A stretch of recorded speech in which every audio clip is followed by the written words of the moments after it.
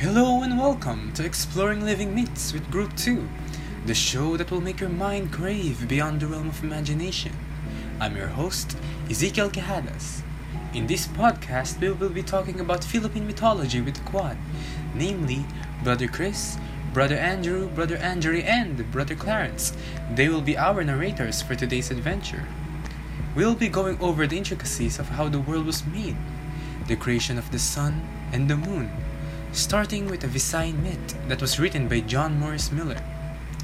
This podcast offers listeners in-depth knowledge about the ancient Filipino account of creation, along with the evaluation of the critics at the end, so be sure to listen all the way through.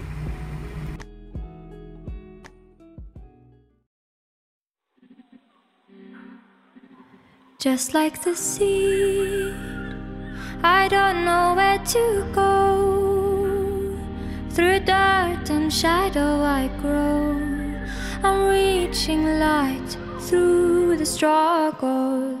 Just like the sea, I'm chasing the wonder. I unravel myself, all in slow motion.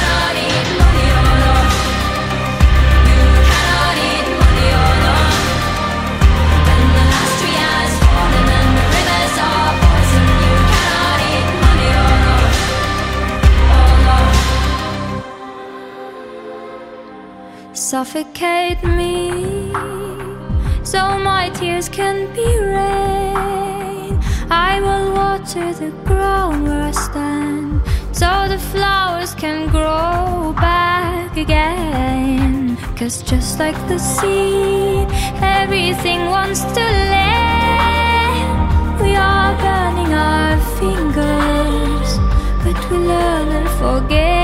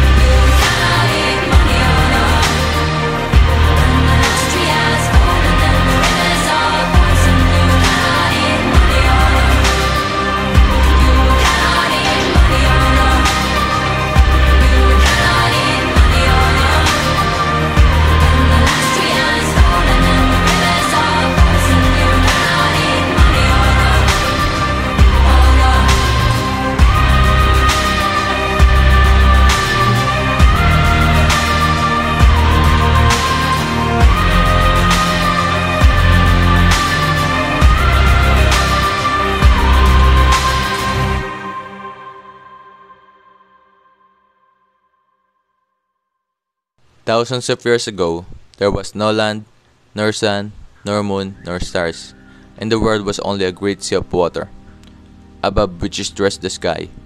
The water was the kingdom of the god Magwayan, and the sky was ruled by the great god Kaptan. Magwayan had a daughter called Lidagat, the sea, and Kaptan had a son known as Lihangin, the wind. The gods agreed to the marriage of the children, so the sea became the bride of the wind. 3 sons and a daughter were born to them. The sons were called Likalibutan, Liadlaw, and Libulan, and the daughter received the name of Lisuga. Likalibutan had a body of rock and was strong and brave. Liadlaw was formed of gold and was always happy. Libulan was made of copper and was weak and timid. And the beautiful Lisuga had the body of pure silver and was sweet and gentle. Their parents were very fond of them, and nothing was wanting to make them happy. After a time, Lihangin died and left the control of the winds to his eldest son, Likalibutan. The faithful wife Lidagat soon followed her husband, and the children, now grown up, were left without a father or a mother. However, their grandfathers, Kaptan and Magwayan, took care of them and guarded them against all evil.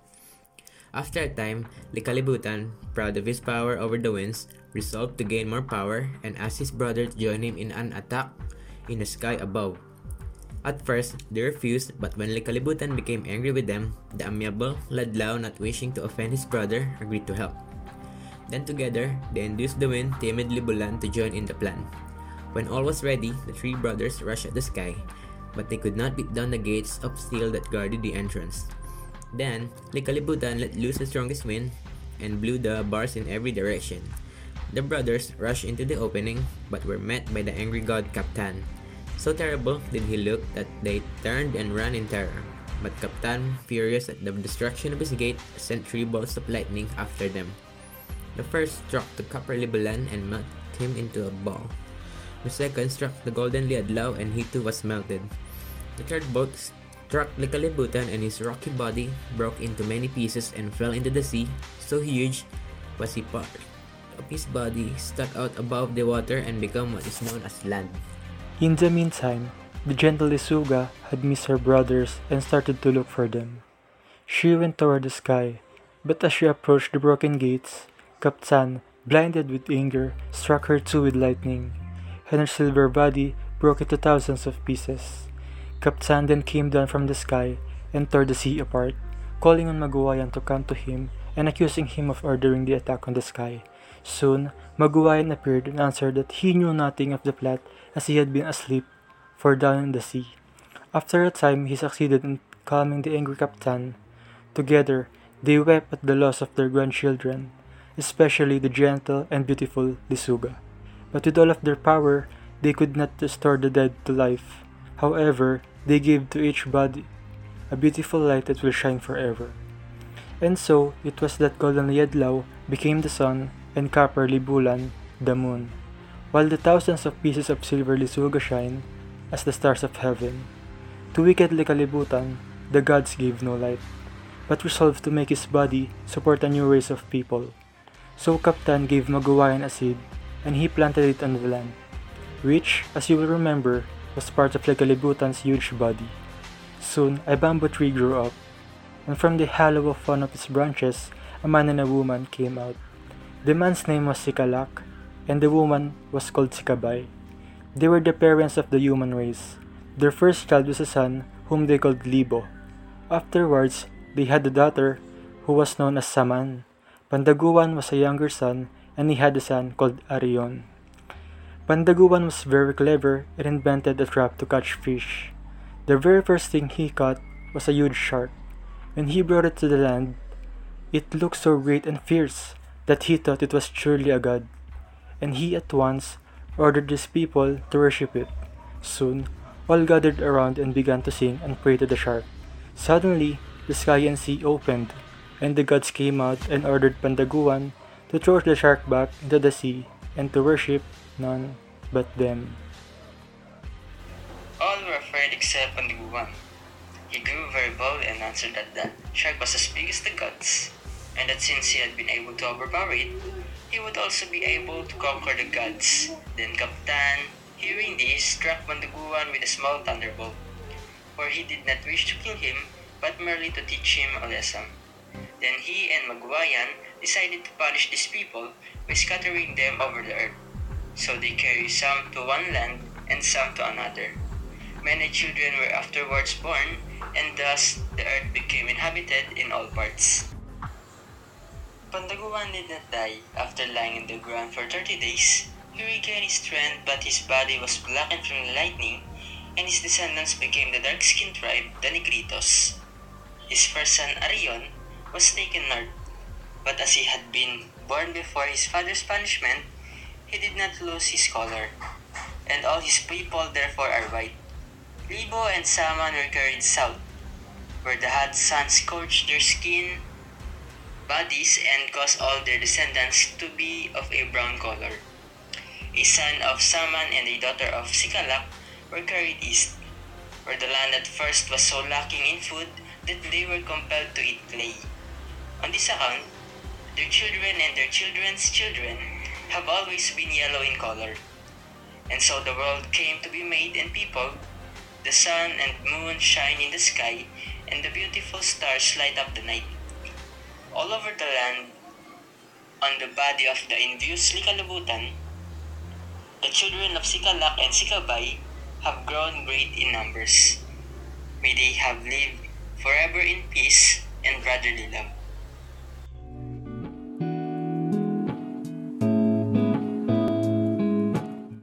Isn't that myth one of the most profound stories we've heard throughout the episodes of Philippine mythology? It is, indeed. A myth that not only Visayans must be proud of, but even Likalibutan wouldn't be able to cope with how this story ended. It was like the ecstasy of emotions that the siblings expressed in the story itself, which resembled a much more powerful bolt of connection that Kaptan would be unable to hold on to. So after that journey, I am here now to present this myth to the critics. Are you guys ready to hear their propositions? Let us all welcome Mr. Lucky, Miss Paula, and Miss Irish. So, how have your days been thus far? There wasn't much to look forward to, but the story itself was incredible enough to wipe up a bad day. Seems pretty similar to how I appear in today's podcast. It's been gentle and sweet, much like Lisuga. Ecstatic! I've been keeping the Adlau's attitude after hearing how good he was. It has always been and will always be a beat. I knew it meant a lot, right? So, Mr. Lucky, could you give us some insight into the introduction? Sure. Many stories have been documented by the early Spanish colonizers and others by American anthropologists. This myth, originally titled How the World Was Made, was written by John Maurice Miller, a well-known author of Philippine folklore stories way back in the early 1900s. It's the ancient Visayan account of the creation that he documented. The earliest settlements in the Visayas Islands of the Philippines to the southernmost islands of Luzon and the northern and eastern parts of Mindanao are dated from 6000 to 30,000 BC. Therefore, the Visayans were probably the oldest as well as the largest ethnic group in the Philippines, numbering at around 33 million as of 2010. The earliest notable written account on the creation myths of the Visayans is told by navigator Miguel de Lopez de Gaspi in 1576. Francisco Ignacio Alsina, a Jesuit missionary and historian, also wrote a summary of the creation myth in his Historia de las Islas Indios de Visayas in 1668. That's right. Although there are several versions of the Visayan creation myth, the characters, conflicts, and resolutions are all the same. The manner in which the story was told, as well as the various subsequent retellings, vividly depicted the common experience of the people. The sea represents the underworld, while the sky, of course, stands for the upper world. Later, when humans were created on the earth, the sky and the sea were also personified as Makaptan and Magwayan respectively.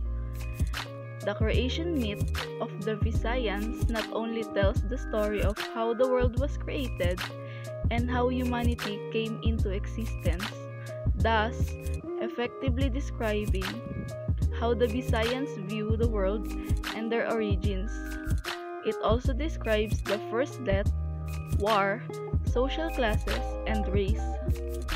What a fascinating backstory this story has! As a mere host, I had no idea creation stories could be so fascinating. They were well aware of how captivating they appear to the reader's eyes. And, Miss Irish, to conclude. Very well, Mr. Tejadas. With this in mind, this myth is a symbolic narrative of the beginning of the world, as understood by a particular tradition and community. It tackled the central importance for the valuation of the world, for the orientation of humans in the universe, and the basic patterns of life and culture of the Visayans. Mythologies, tales, and symbols appear to be more deeply embedded in our modern consciousness than anything from our ancient past. Were those myths created in the minds of our forefathers? Or were they based on true events?